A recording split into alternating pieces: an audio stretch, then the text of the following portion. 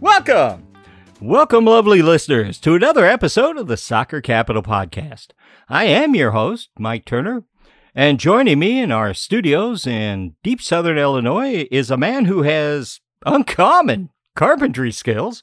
It's producer Mason. How's your week been, Mason? Pretty busy. But yeah, I only drop on loot tables starting after level 10, and I only have a 25% chance to roll.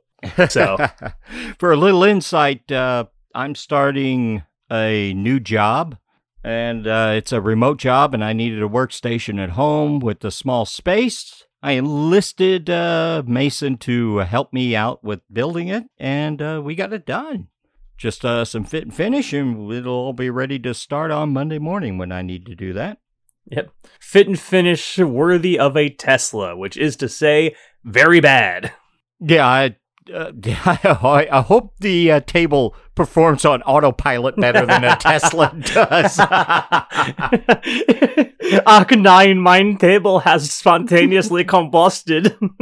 Y'all are making it really hard for me to stay quiet while Mike gets ready to introduce me, okay?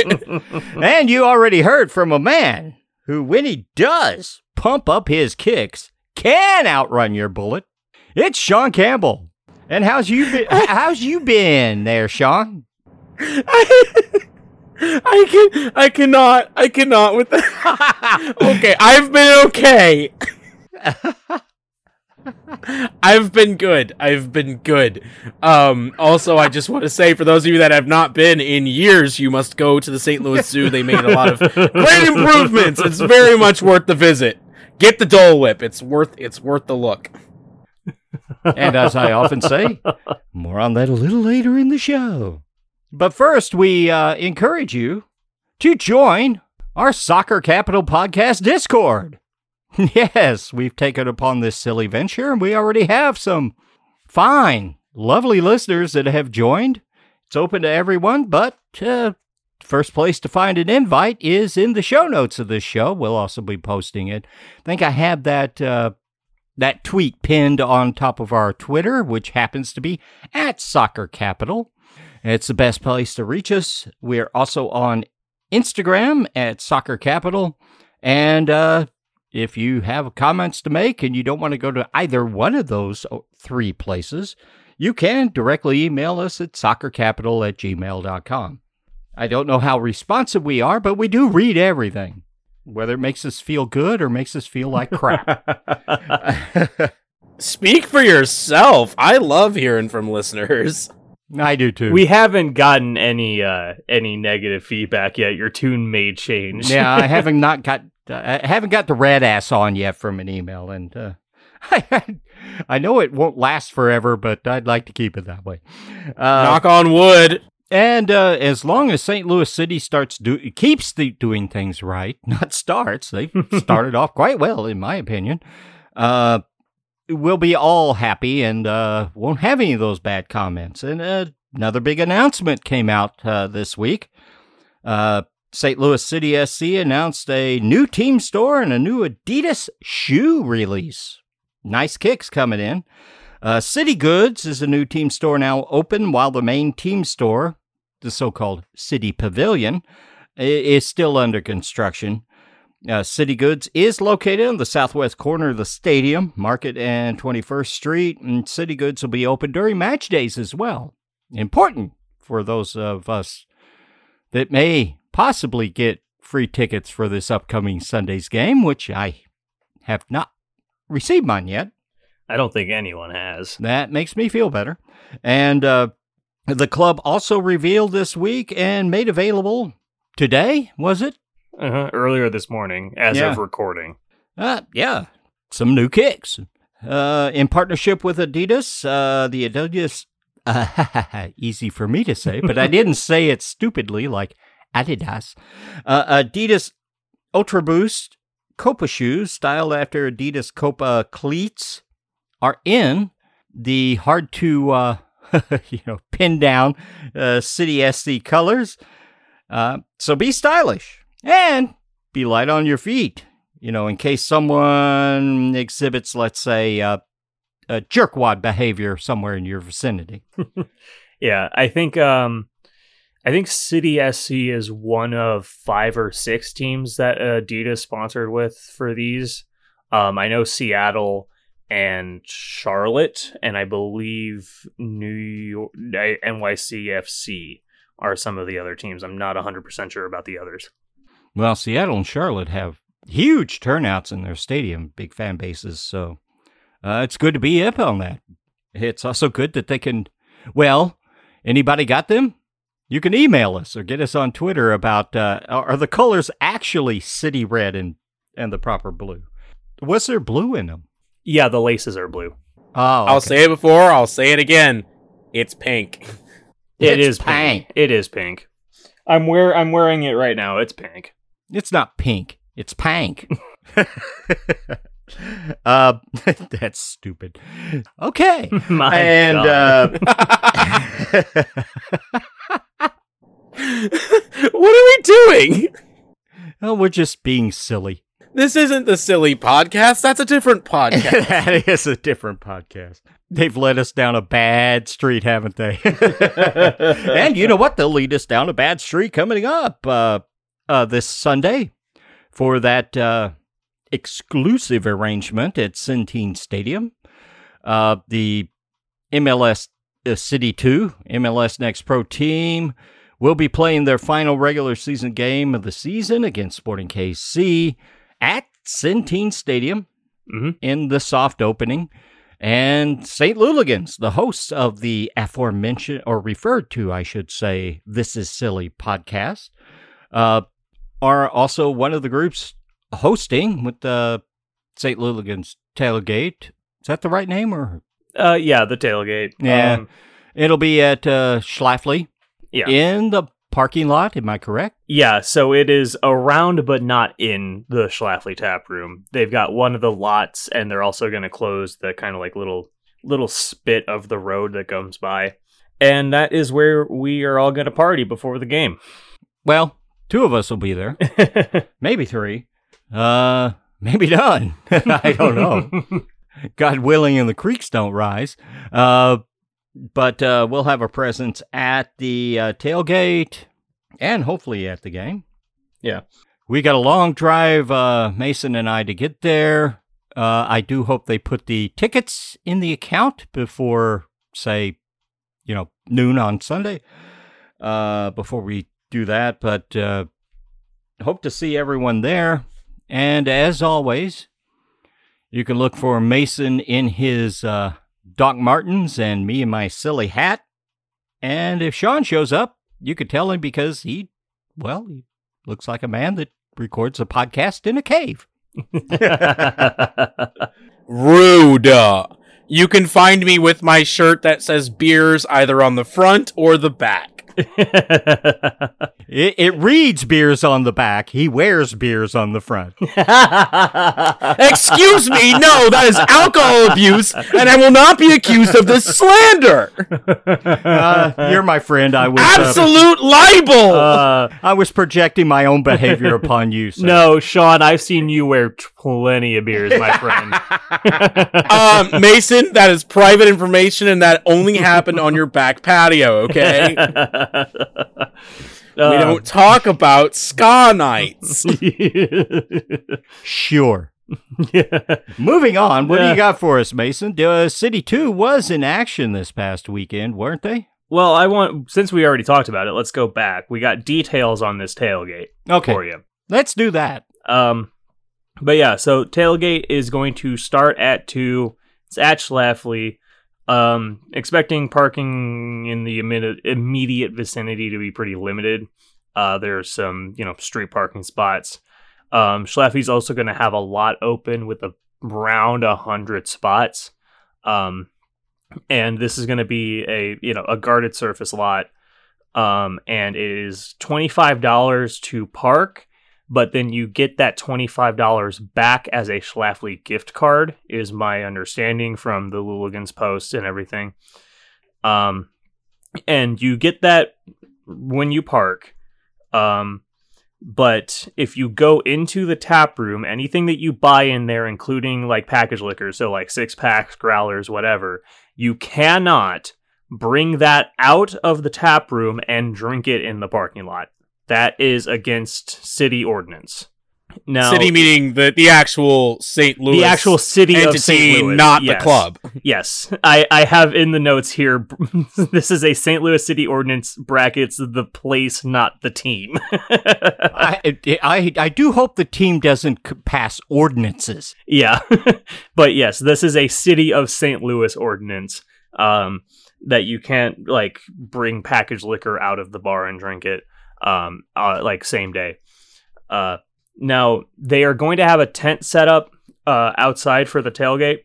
We are not sure if that gift card is going to be valid at that tent or not. So keep watch on that one.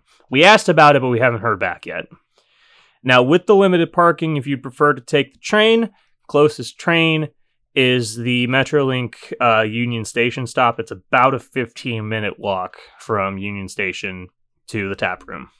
And tailgate is starting at 2, and the march to the stadium from there is starting at 5, and kickoff is at 6. And concessions, limited concessions, should be available at the game, is what we've been told, as we covered last week's episode. It looks to be a gala event. Yeah. So, black tie, yada yada, like we talked about last week. Moving on. This is all talk about the next City 2 game. Unfortunately, we're here to look back at the last City 2 game. And to start off the rundown, we've got Producer Mason. Yeah, so had our very last road game of the season, closing out our 2-game trip through Texas. You'll remember our first game in Texas on this road trip didn't go so hot. That 1-0 loss in Houston. Well, we went to North Texas and Austin, and it didn't go so good there either. In North Texas, they open up really quick with some really good counter attacks on us. Break open the scoring in the 9th, score again in the 19th. There was some really less than optimal defense here, but it's also just kind of what happens when you're a heavy pressing team and another team takes advantage of that and really burns you on the counter. Yeah, City 2, at the end of the match, if you look back at it, they dominated the stat sheet, but there's 2 stats that stand out to tell the story of what happened in this match. St. Louis had the most shots, 18-12, but North Texas had 5 on target to City 2's 4. And North Texas also had 22 blocks to City 2's 2. It kind of tells the story of how much possession, which wasn't that great. I think City 2 had 55 and a decimal point in possession, but they really held the ball in this one. But their defense was up to the task for North Texas, whereas City 2's had a couple of breakdowns very early on the road, and that's not the recipe for victory. And this it wasn't in this one. This also isn't a possession team. It's actually not really a good sign when you see that we have most of the possession. Yeah, it showed up again. City 2's inability to beat bunkered-in defenses to complete that vital final pass to break it down and score a goal it generally doesn't bode very well for the upcoming playoffs, as the better teams have all this. Defense becomes important in the playoffs. City 2's got to be more incisive. Good word. Surgical in their way to approach it. Of course, the last few games, they haven't had João Klaus on the pitch. Josh Dolling. That guy's name got in my head. Josh Dolling. It's Gareth Bale all over again, everybody. He wasn't available because of, that he made a striker's tackle against Houston, got the straight red, and he was out of this one. Berkey also had a day off in this game too, so not surprising. And plus, dance with who you brought as a date is what's going on, and In this one, after a long road trip, the usual suspects just seemed like they've been on the road a lot lately. The other thing is, good teams are starting to exploit that season-long weakness that we've seen in City 2 by conceding possession and thereby beating the high press by attacking simply upon the counter. That was the first half, and North Texas got the 2-0 lead, went into the half. What happened in the second half, Mason? I mean, I don't know. I didn't really watch it super closely, but like it was kind of a lot of the same. It was, they righted the ship, right? So after that 19th minute goal, not a lot of scoring afterwards, which is not necessarily a good thing because we needed some goals, but nothing doing really until the 76th, and that's when North Texas buries the dagger on us. And then Dita Armstrong, he gets his first goal. Very nice for him in the 85th, which is really, unfortunately, a garbage time goal. Doesn't do anything except keep us from conceding a clean sheet. There is some hope and good things that came out of this. Dita Armstrong, 18-year-old, got his first professional goal in the 85th. That did add the tiniest bit of futile hope to the end of the match and makes the scoreline better than, say, at Houston. And also 16-year-old Caden Glover got his first professional minutes coming on in the, I believe it was 68th minute in this one. Yeah, he came on for Ben DeRosa, I believe. Yeah. This was a rough and tired performance against a talented opponent. And they came out fired up in the first half to make a statement at home against one of the better teams in the league. We've mentioned a lot about how City 2 has got the big target on their back. It kind of showed early on in this one. And you could also tell that a long road trip, a pretty small rotation for this team and a high-energy style. It seemed to sap City 2 in these last two big away games. They just didn't seem to have the bite. Part of that is that because the opponents were ceding possession at home, which is unexpected and not normal, they weren't able to really utilize their high press. You also add in the home records of Houston and North Texas, which are extremely good, and two high-quality opponents. And you basically come up with a recipe for what is a rough patch for City 2. Maybe they're out of the way before the playoffs. Kind of calling back to Mason's incisive comment earlier, it seems like we need to be able to have subs on the bench that we can pull out that will give us some creativity in that midfield, and also up front that can make those runs that they haven't been seeing all game to kind of throw the opposing defenses that get bunkered in off their horse. And it's a tough situation for Coach John Hackworth. This is a development team. So they're trying to find players that are viable for the opening MLS roster amongst who they had for the City 2. Plus, late season, there's disruption within the squad because they're trying to bring in and, the real MLS players that they've signed and get them integrated in the system. And we've seen this in MLS with LAFC bringing in Giorgio Chiellini and Gareth Bale, that kind of disrupts your flow, the chemistry, the way all the pieces work. It's not just about talent. It's also how all the jigsaw pieces fit together. And I can't say that that's necessarily been the case here. Klaus has been fantastic, to be quite honest. But that's disruption in the flow and the way things go. And you get the end of the season when things get tired, things start to break down a little. Yeah, there's a lot of moving parts on this City 2 squad. You've got the shakedown of players that might advance up to the first team. You have the locked-in first-teamers coming in and getting in basically their preseason reps. You have the shakedown of the style of play still happening. There is a lot of stuff going on here on top of just winning matches in what is a professional league, even if it is still development, and trying to get yourself into playoff format because we are locked into the playoffs.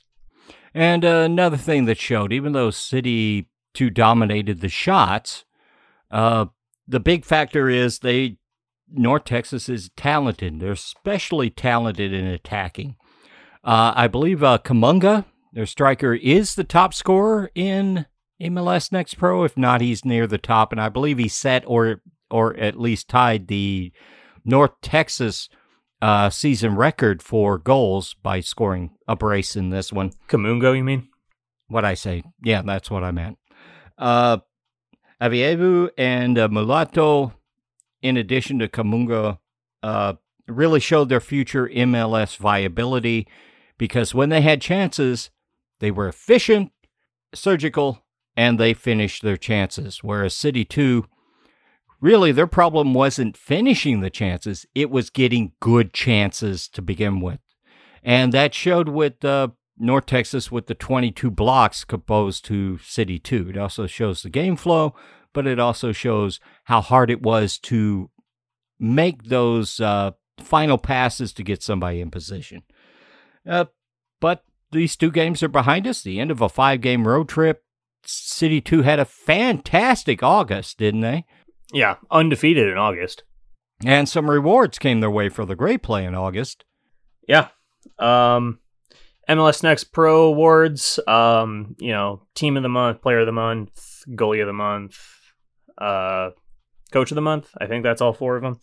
We got 3. João Klaus gets Player of the Month for August, Coach Sean Hackworth, Coach of the Month, and the team gets Team of the Month because they went 4-0-0 in August. And wasn't, I believe, the goalkeeper of the month was... a product of SLU, I believe. I don't remember what team for, though. The Crew. That's where he right. was drafted. Schultz? Yeah, I think so. But yeah, product of SLU, I believe. And St. Louis FC Academy, as well as Scott Gallagher. Yeah, so St. Louis up and down that rank. Klaus in particular really stood out because, I hadn't kept this close an eye on his stats. It just, from eye test, you could tell. But yeah, he played 4 games, 219 minutes, 4 goals, and 3 assists. No, he landed in St. Louis and tore it up. Well, yeah, that's to be expected. He's a DP in MLS playing in MLS Next Pro. But it wasn't just the numbers. The way he made his runs, the way that just seemed to open up the offense. He hasn't played the last couple of games. I didn't research this enough. I believe he has a niggling injury. If any of these MLS signees have a niggling injury, they're not playing in MLS Next Pro. Even if they're just tired because they're in preseason, they're not going to play. So that's the way it is. But where's this leave City 2 heading into their last regular season game, where they stand about getting a possible home playoff game or home playoff games, multiple throughout the playoffs? Well, we are in second in the West. We are 1 point behind Tacoma, 49-48. So if we win against Sporting and Tacoma loses their last game, we will clinch first place. But asking the Timbers 2 to beat the Tacoma Defiance is a tall order. But that is a Seattle-Portland derby game. And we saw it when City went to Portland to play against them. Portland was much more up for that game and played much better than I anticipated. I expect the same out of Tacoma against Portland. Is that in Portland or in Tacoma? That's a big, big deal. Yeah, Tacoma is extremely good on the road, as is Houston, as is at home, as is Houston and North Texas, whereas City 2 is the best road team in the league. Yeah, if this is a home game for Tacoma. That's a bummer, dude. But no, rivalry game. I just want to say, rivalry games, you step up a little differently for those than you would for a regular league game, because those mean more to you and your city and your fans than just any average game in the middle of a season. Like, look at any time the Cardinals have played the Cubs. The Cubs could be dead last in the league and the Cardinals could be blowing everybody out of the water, but the Cubs could still win because it's Cubs Cards, baby. Same thing here. Yeah, so I would not count Timbers out of this one just yet. As a Sunderland fan, when they were in the Premier League, many times Newcastle be mid-table, Sunderland fighting for survival. Sunderland would take 6 points from the 2 games that season, keep them up and keep Newcastle from climbing up the line. It happens. That's what happens in derby games. Hopefully, the reverse doesn't happen in our final game against Sporting KC, but that's not really become a true derby game yet. Yeah. That's all this week we have to say about City 2, but that's not everything within the under the St. Louis City SC umbrella. It is what they call in England a big club with developmental teams, the first team, which hasn't actually played yet, and a burgeoning academy to bring people up to MLS Next Pro. And that leads us to the early beginnings of the MLS Next season, which has to do with the academy. And we do have some results in for you, but not much in the way of information. So I'll give you what's been happening. The openers were on September 10th. The U15s, that's a brand new team for the academy. They lost to Chicago Fire 2-1.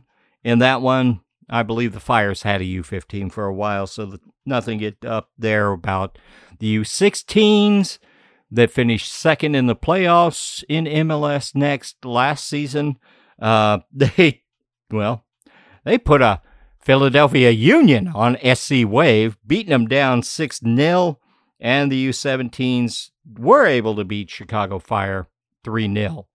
Good sign for the academy when the higher levels beat the existing long-standing academies like that. Then the next day, the second games of the weekend, the U15s got a draw against Sockers FC. That was a 1-1 draw. U16s win again. They beat Sockers 4-1. What's that make them? 10-1 and +9 goal differential on the first weekend of the season for the U16s? Wow. And the U17s got past Sockers as well, 2-1. We didn't really have an update from the U21s this week. The next game for them will be on the 17th, Saturday, still slated for the Centene Training Park via the UPSL website. So it's good to know that the training pitch is up, the full vision, the academy's coming together. Everything's pointing towards that glorious beginning in MLS. We anticipate sometime in March of next year. And speaking of that upcoming thing in MLS, we've been keeping up to date with all the goings on within the league that St. Louis City, the big team, will be starting play next season. And to give us a rundown on what we saw this week, I'll turn it over to our own Sean Campbell.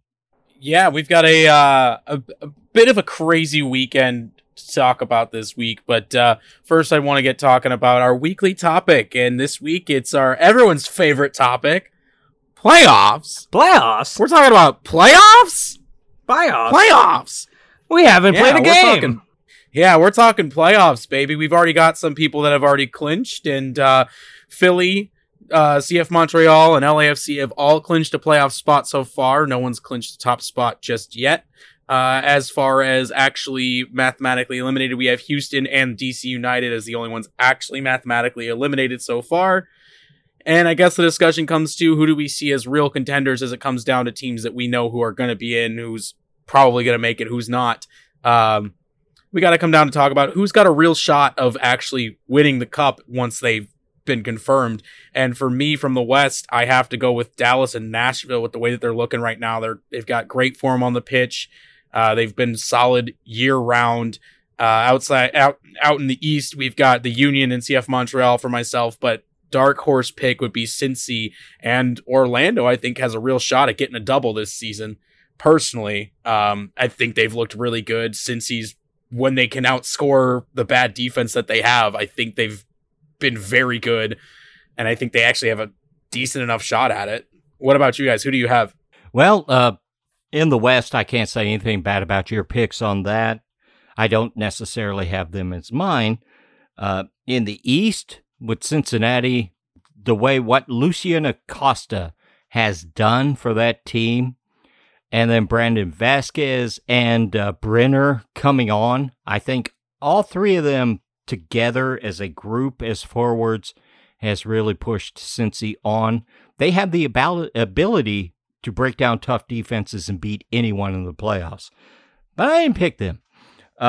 In the West, I do think LAFC kind of saw it this weekend. They really lost after to FC Dallas because of some real breakdowns in a weird sort of thing, a breakdown in mentality that's correctable, I think, because it seemed momentary. I think they're still got to handle. It's going to be tough to beat. They seem to be coming back together after the influx of talent in the at the window. So I think they're going to be tough. My second one is not surprising, but it is a shocker. If Seattle can manage to get in, especially the beatdown they put on Austin this week, no one wants to play them. But really, right now, the Portland Timbers have that end of the season thing going on again that we've seen over and over the past few years. The East, the Philadelphia Union, they look like a freight train running headlong to glory land. But Montreal has that certain je ne sais quoi. It says they could pull off the upset and get it done. Not picking a winner between the two conferences, but that's who I'm really thinking to give a short list of who I think is going to get to the final. Yeah. I mean, with Seattle, Seattle's really like a don't count out touchdown Tom situation right now is how I'm feeling about it. And the second you count out touchdown Tom, you know what happens. But I don't know. He retires and then unretires. Yeah. That sums up the Sounders. That sums up the Sounders this season, I think. But I don't know. Austin, I think, has a chance to really make a deep run.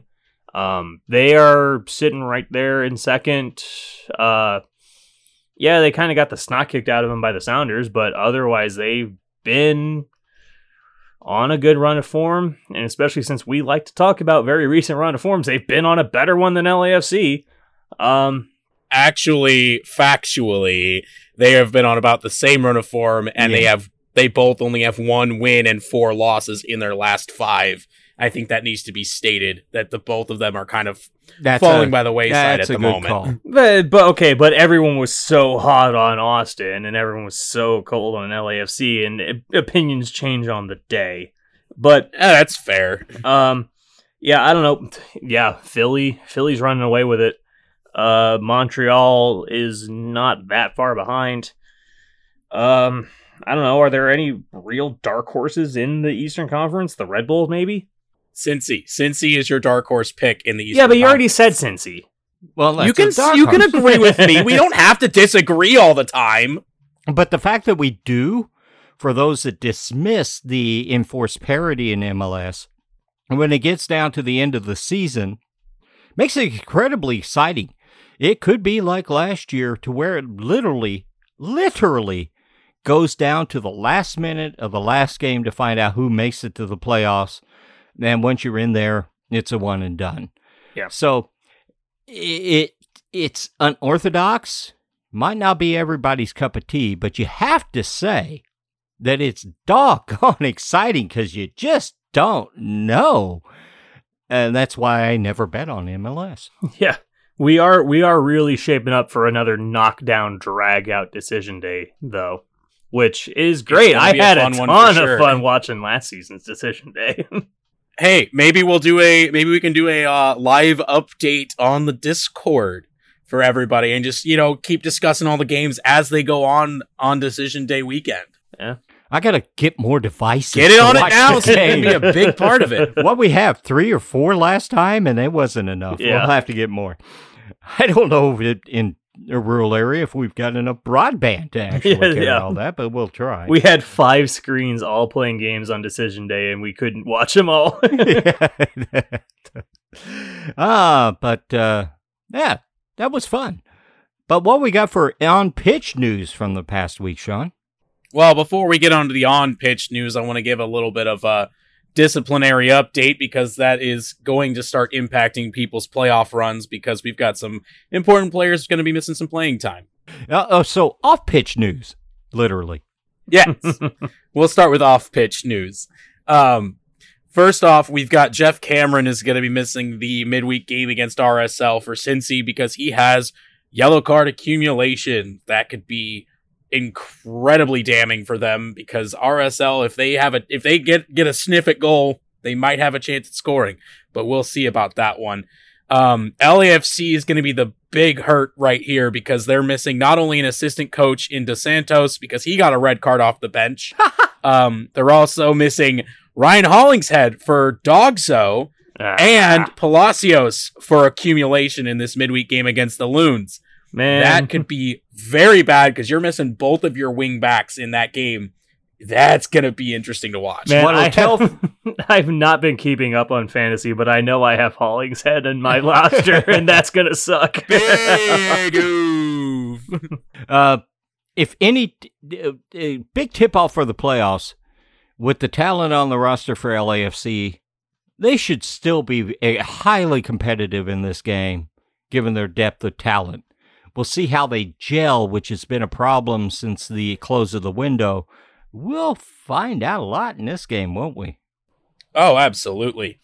I think another game we might see a little bit of finding out is the Galaxy in their midweek game against the Whitecaps. They're going to be missing Koulibaly and Edwards for that game as well for accumulation. And that's going to be a test of their depth at defense, which we've seen break down a few times this season.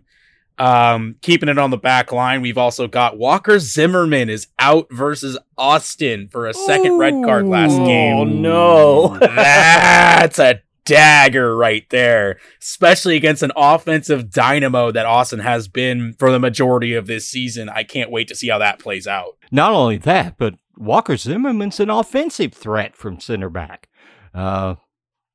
Tough. See how of course, it's MLS. Think 3 times before you make that bet, folks. Yeah, I was going to say, Hani Mukhtar has been on a tear right now, so... I got him on my fantasy team, baby. Let's go. And a defensive... Yeah, I double-checked fantasy for once in a while. And a proven MLS defensive coach like Gary Smith can come up with a plan to try to stifle what Austin's good at, which they have not been that good at right now, maybe because teams have kind of figured them out here late in the season. What a fun game to watch. Oh, yeah. One last note before we actually get to the interesting games. Drew Yearwood is out for 3 additional games for violent conduct for his actions against the Union a couple games ago, where I believe, I didn't actually see it, but I believe he got a yellow card and then got angry and kicked the ball directly into the stands, injuring a fan. Oh, yes, I saw this. This was nasty. Yeah, he was upset with a call. I don't even think he was upset about getting carded for it. He was upset about the call being called. Absolutely full bore boots the ball into the stands right into a fan's face.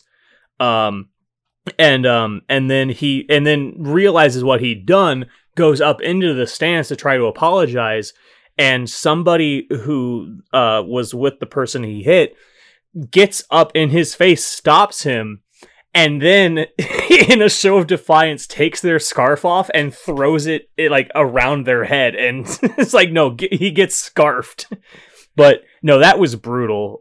Kicked it right into a family, almost hit a little kid. It was not good. I know he was. Oof. I know he was signed from England. Was he signed from the Championship? Because he's probably like, what? No, he was not like that at all. He tried to go up into the stands and apologize. It was and it was so senseless. That's the biggest thing. Hey, but a player Got an like extra Drew 3 games Yearwood, for that one. a player like Drew Yearwood, if he had a lockdown mentality, he would probably be in one of the top 5 leagues in Europe. But he came to MLS because there's enough quality, the level's high enough now that it's a sought-out league. So players that just have that little something that keeps them from being top are coming to MLS.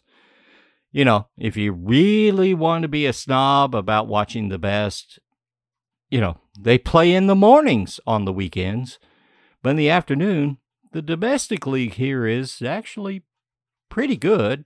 It's just a little step lower, but the action sure is fun. Oh yeah, sometimes it goes full WWE. That's right, I'm calling back to that one from last season. Yeah, but the play on the pitch is no longer crazy go nuts. And the officiating, we've talked about this a little earlier, has gotten so much better. It is viable. And there are certain players like Cucho Hernandez and Ricky Puig that actively sought out... Puig, yeah. That actively sought out coming to MLS because maybe they wanted to play in North America.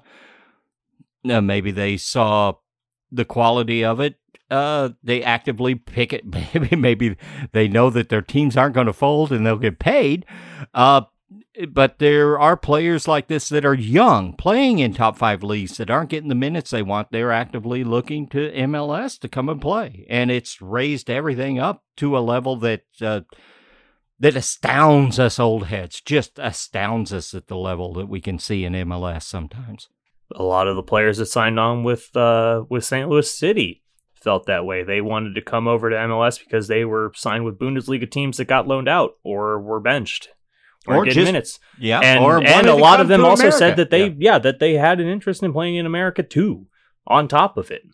And for a brand new team, that's an enticing thing, really, because it never happens in the rest of the world.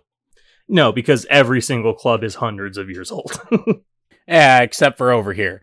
But speaking of over here, let's get to the actual on-pitch news that we just most recently had. And we're going to start off with one of those games where we got a disciplinary action. Nashville versus the Galaxy. This game was littered with cards. And I mean littered with cards. There were 10, count them, 10 10 cards. But yes, 10 cards. All of the scoring in this game came from penalty kicks. And guess what happened? There was one missed one.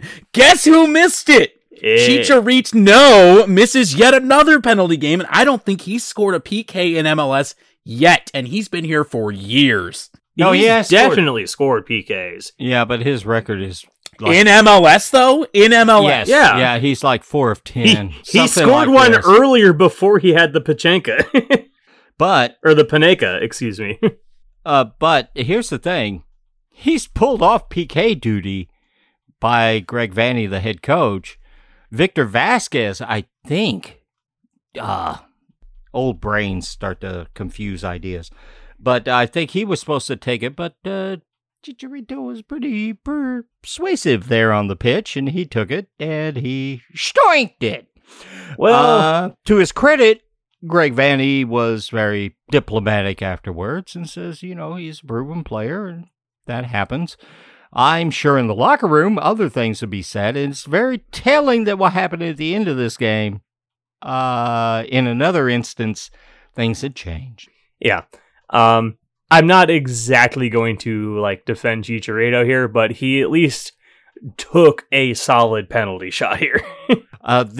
I will never say anything bad for a player that in that situation even with a lot of failures backed up, is willing to take the ball and says, this time I'm going to do it. Those are players you want on your team. Yeah. He did not try to, try and make his little cute shot right this time. Right? He just went in there and he put a bullet on it, and it just got saved. It sucks. It really sucks coming back to back after what he tried to pull last game. But at least this one, he put a real charge in it and actually just tried. It happens. But you know what? It doesn't look good. and Puig came in and ended up scoring a penalty at the death to give LA that singular point and keep their playoff hopes alive for another week. And that's where we ended this game. I will say one thing. I hope Ricky Puig is really going to back up what he said, because he's got a taste of MLS. He's playing extremely well, giving off-season, giving a training camp. This guy looks to be, what his pedigree as the best young player at Barcelona coming out of La Masia. He could be really something to watch next year. Yeah, really something to watch. This kid could be the real deal, for sure. We'll see what happens next year. That's for next year. But this year, in the current week, NYCFC drops 3 more points underneath their tiny banner. They lose another game. This is what hurts the most, to Charlotte. Oh, the humanity. 1-0 to Charlotte. Despite the fact that they were up a man for almost 45 whole minutes of soccer, they could not score. What is going on in New York? What's going on in New York is Ronnie Daly left, took a great opportunity in the Netherlands. Nick Cushing was brought in, and he changed the whole defensive structure. They do not press on the ball. They are not getting things to happen on defense, and they're just bleeding goals. And they created so much. Castellanos is a big loss because he was such a great pressing number 9 at the striker.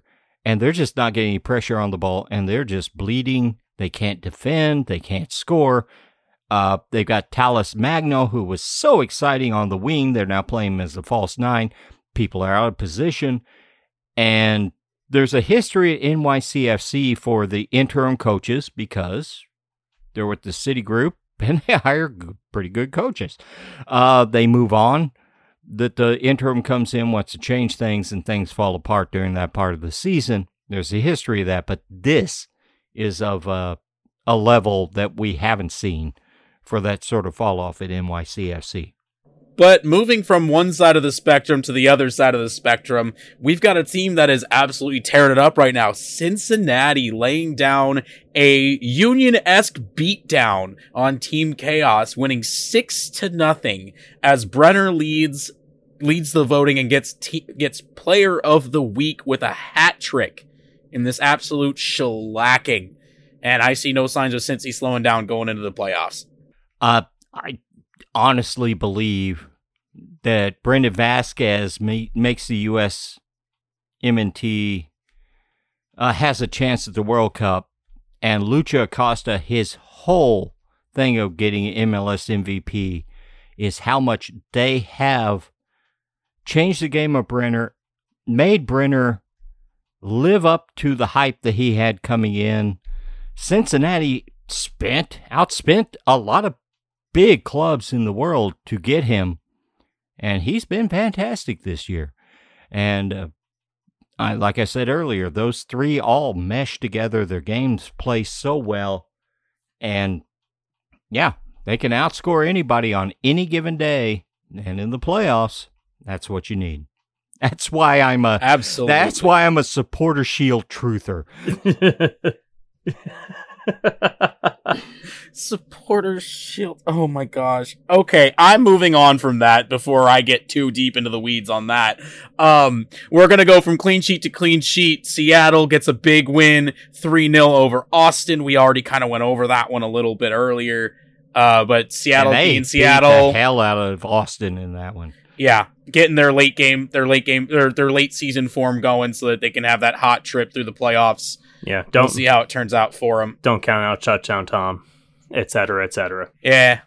Speaking of not counting them out, don't count out FC Dallas, because FC Dallas #RoarBacon with a brace from Jesus Ferreira after an absolutely world-class football intelligence move on the set piece to draw level. And if you haven't seen this goal, go look it up. If you need an easy find, it's in the Discord server. Join up and find it. I gotta ask, because I saw this in the show notes, and then you said it. Why did you put #RoarBacon in here? Because do you not remember the whole RoarBacon thing? I do. What does it have to do with FC Dallas? Because it was originally supposed to be roar back, and then it auto-corrected to bacon. So in my brain, when I think roar back, come back, I think RoarBacon. Oh, man. Oh, that's so great. That has to pass the cut. Please, somebody vindicate me, and I'm not the only one that does this. Well, when Escobar argued with the officials and then stupidly dropped the ball so that Areola could pick it up, make eye contact with Ferreira, and that chemistry kicked in, LAFC was meat. There you go. Wasn't it supposed to be #RoarBack because it was David Backus, not because they came back? No, it was roar back because they were coming back, because Backus was already gone, because I believe O'Reilly was already on the team. I could be wrong, though, but either way, they were roaring back. They were coming back in a game. Either way, FC Dallas comes back in this one, but the only loss on the field was not just points for LAFC. They also, as mentioned before, lost Hollingshead and Palacios. This is not looking good for the midweek matchup. We've already discussed that one. On the other hand, LAFC, after the red card, so early, very early in the game, really were pushing FC Dallas and seemed to have that camaraderie that's been missing. It was just that breakdown that they had there when was it Escobar or Estevez? I can't remember. Got the foul, had a real issue with it, had the brain fart, basically, and the whole team did. The center back's trying to calm him down. Meanwhile, Areola picks up the ball, does a free kick, gets it Ferreira. Ferreira puts it in, and LAFC lost their composure after being so good for 60, 70 minutes, a man down.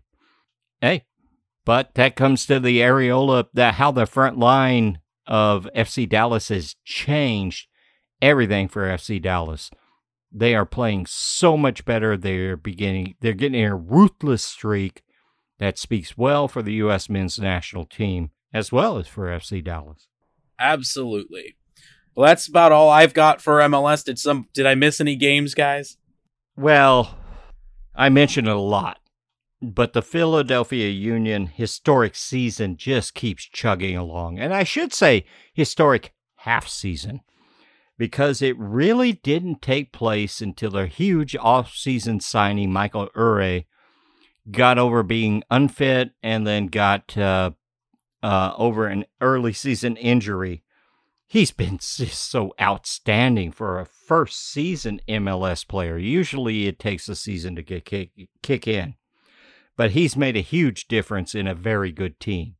And they become, historically, extremely good. His season split in half, basically. About 1,550 minutes he was out, 1,550 minutes in. In the 1,550 minutes without him, the Union was still a very good team. They scored 29 goals against 13 assists against. That's good, but not great. And Daniel Gazdag was made up that difference, kept them going. In the 1,550 minutes with Ure, they are 39 goals for, 9 against. That's half a season with a 30 goal differential. That's astounding. That's almost unfathomable, quite frankly. So he was the missing jigsaw. If you're a fervent follower of this podcast, and God help you if you are, Our condolences. yeah. We were at the midseason talking about how the Union just couldn't kick on because they couldn't create chances. Well, Uri came in. He's fast, man. He's fast for a striker. He makes great runs. He works hard. He sets up other players. It's made a big difference not only on the offense that they're overwhelming players, but it's kind of freed up the defense as well because other teams have to factor for him. They have to change their game plan because he has just been that piece that fits in. Eric Williamson's having a fantastic season as a D-man. Ali Bedoya is the most underrated player in MLS. I think he's highly underrated as one of the best DP signings ever for any team, given what the Union has grown since they signed him. Everybody on the front line has had a fantastic season. Andre Blake is impeccable in goal. This team is frightening right now, to be quite honest. And a lot of this has to do...